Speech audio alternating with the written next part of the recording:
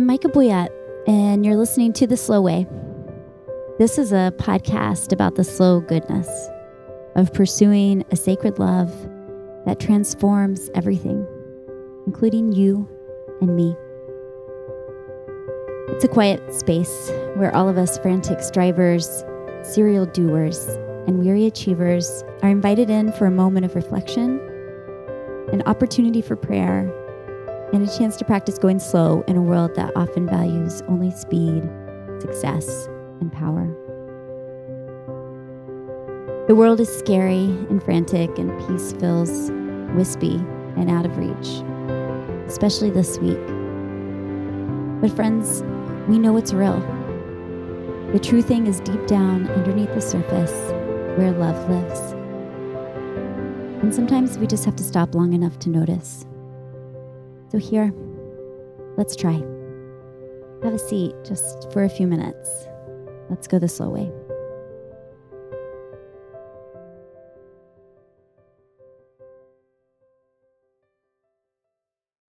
Before I start, I want you to know that even as I wrote this in response to the violence this week in the Ukraine, I'm thinking about nonviolence as a kind of muscular hope. When I say this, I hope it in no way sounds like a criticism of anyone fighting back against the invasion in their homeland. I'm so moved by the courage and power I see in the Ukrainians who are protecting their homes and families. I wrote this for those of us who are watching from afar as we consider what to do with the violence we're bearing witness to. On refusing to be enemies. This past Thursday, I was a wreck. Maybe some of you felt that way as well. Russia had invaded Ukraine, and the seriousness of a war like this in Europe and what it means for all of us was heavy on me. I ache for my kids and the world they're inheriting.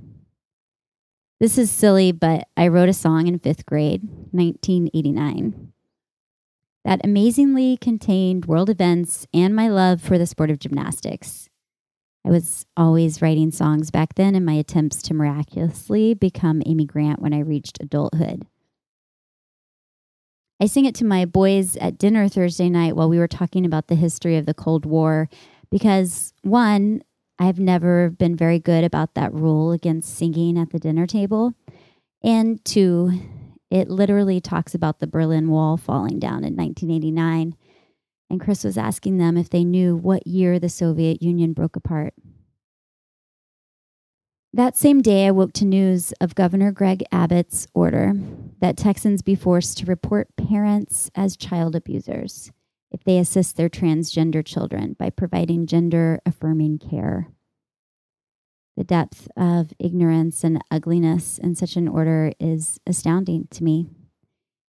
And the reality that we live in a country where such a vulnerable population can be treated as so worthless that their care is considered abuse is unfathomable. Both of these realities will shed innocent blood. If Greg Abbott doesn't know about the 1.8 million trans kids who have considered suicide, or the studies that have shown that parental support and gender-affirming care for transgender young people is the very thing that leads to a significant decrease in those suicidal thoughts. Sometimes it feels like men grasping for power is still the very thing that just might kill us all. Or as my friend D.L. Mayfield wrote on Twitter this week, I am so sick of violent men and the wars they start, I could scream. Me too. Why do the violent men get to shed innocent blood? Why are they given power to abuse our children, to sweep into a land that's not their own and topple it? How is humanity so beautiful and so capable of destroying itself at the same time? And in my disgust with the violence in this world, I sat with the words of Howard Thurman in my morning reading. Quote, "It cannot be denied that too often the weight of the Christian movement has been on the side of the strong and the powerful and against the weak and oppressed. This despite the gospel." end quote. He goes on to explain how his generation in the late 1940s perceived Christianity to be essentially an otherworldly religion, betraying, quote, the Negro into the hands of his enemies by focusing his attention upon heaven, forgiveness, love, and the like, end quote. But Thurman says Christianity, quote, has to be put into a context that will show its strength and vitality rather than its weakness and failure, end quote. How do we live out that kind of Christianity? The lectionary gospel reading this past Sunday was from Luke 6. Jesus' teaching that seems as wild and ridiculous as it did 2,000 years ago. Love your enemies. Do good to those who hate you. Bless those who curse you. Pray for those who abuse you. If anyone strikes you on the cheek, offer the other also. And from anyone who takes away your coat, do not withhold even your shirt. How fitting. I've thought a lot over the past several years how no one feels as worthy of being my enemy as the Christians who ask for the blood of transgender kids in order to squeeze human beings into their version of a moral universe. Or the Christians who cheer on aggressive political dominance in the world, whether or not innocent people are destroyed by war. Or the Christians who fight against the teaching of our country's history and brokenness when it comes to the treatment of Black, Indigenous, and people of color, now and in the past. It's a lot easier for me to show grace to people who don't claim Jesus and who push for hateful and harmful policies and violence. But when people who claim Jesus appear to cheer on aggression toward the vulnerable, when people who claim Jesus support political stunts that will harm young people who are already deeply vulnerable, I want to shout from the hills that I don't belong to these people. This is not my faith tradition. This is not Jesus. My pastor preached on that passage last Sunday and quoted a Palestinian friend of his who, despite constant threats, has continued to work toward peace among his neighbors in the Israeli-Palestinian conflict. We refuse to be enemies, his friend said. My pastor talked about how among world religions, this teaching of Jesus is unique. The idea that we should love an enemy, is it really even possible? Does it actually work? Or is it somehow succumbing to weakness, letting the oppressor win? The concept of turning the other cheek has been used to dominate and to ask those without power to take their abuse with a smile. But what if the idea of turning the other cheek is a muscular, wholehearted response to violence? As my pastor said, quote, I will not respond from the place of pain. He means the cheek that was struck. I will respond from my wholeness, by which he means turning the healthy cheek. I told you all at the beginning of February, my goal for myself was that as I studied and prepared for this each week, I would fill my mind with the thoughts of Black writers only. I've spent the month with Stephanie Spellers, Verna Dozier, Willie James Jennings, and Howard Thurman, all of whom have challenged me with their hopeful vision of the really real. And I'm taking with me an ultimate dream of what nonviolent resistance formed by Jesus could look like. Muscular, wholehearted, filled with grace and truth. I had the feeling on Thursday that I had so often over the years of the Trump White House.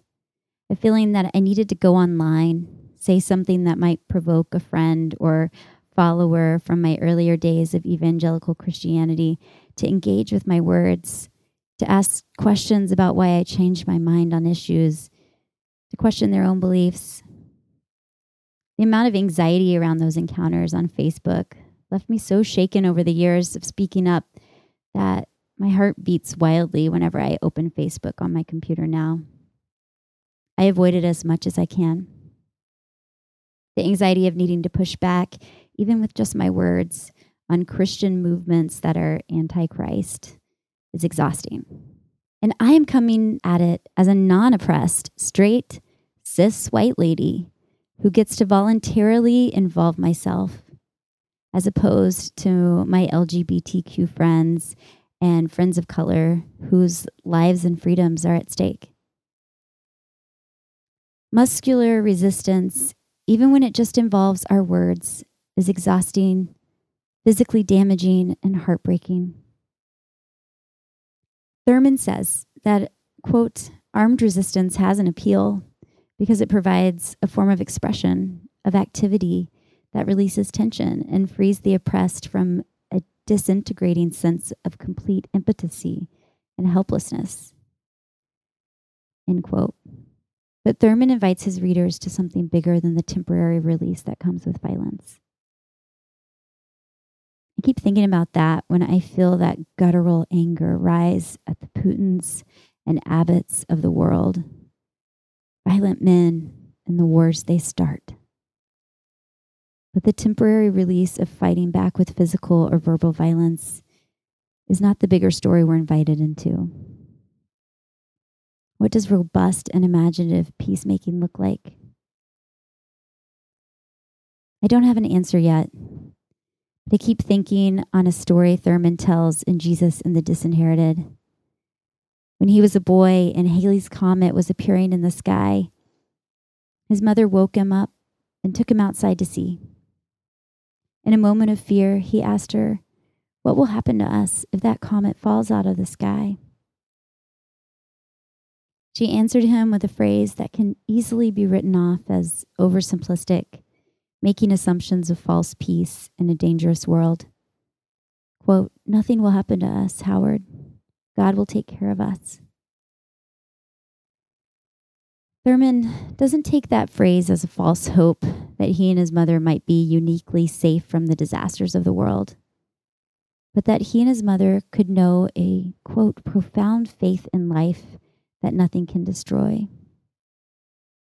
He continues, "God cares for the grass of the field, holds the stars in their appointed places, leaves his mark on every living thing, and he cares for me." To be assured of this becomes an answer to the threat of violence, yea, to violence itself. To the degree to which a man knows this, he is unconquerable from within and without. End quote. This is where the courage to turn the cheek, to present our whole healthy self in muscular resistance is born.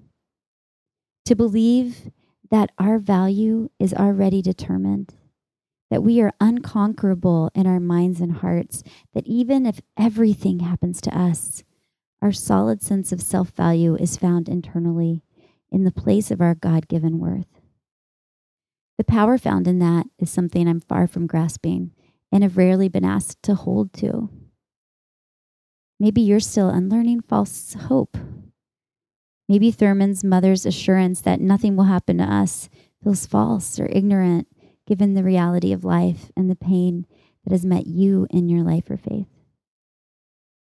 But what if hope is muscular? What if it's a living out of faith that is stronger than any outside force that batters us? What if that's where the courage to face the violent men who start wars comes from? When we know our worth, there is nothing that the violent ones can do to take that worth away. May we learn to lean into that kind of courage.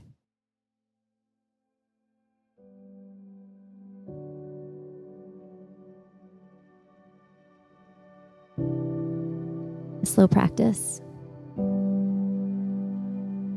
Our practice today is simple. We're invited to consider our enemy. Some of us are naturally non-fighters.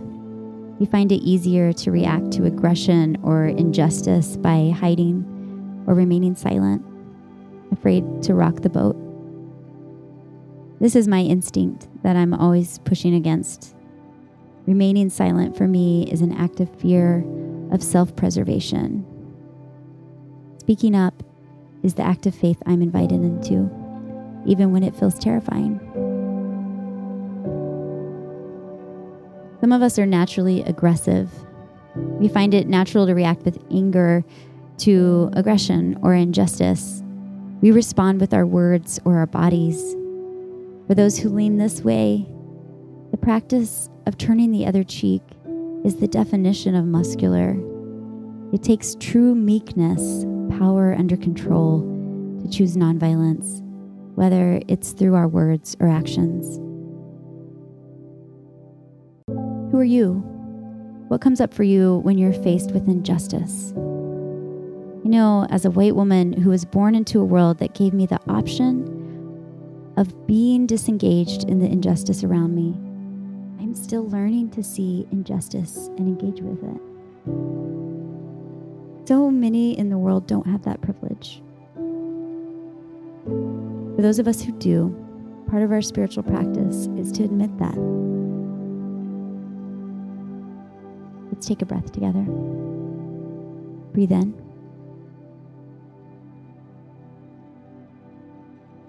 Breathe out.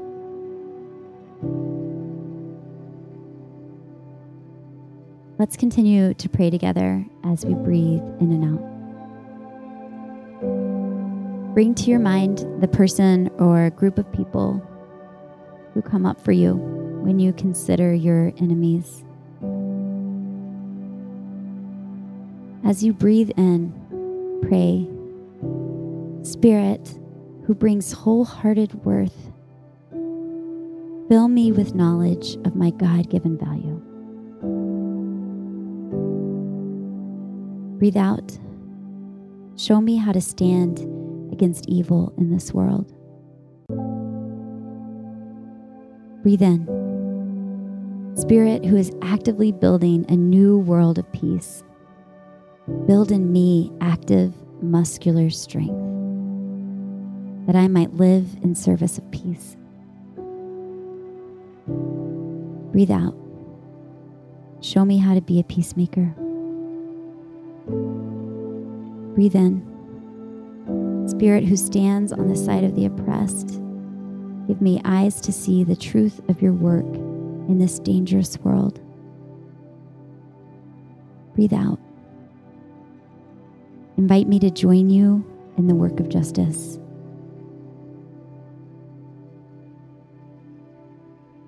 Sit for a while with these breath prayers and listen to the Spirit as it guides you to your next right thing in the service of peace.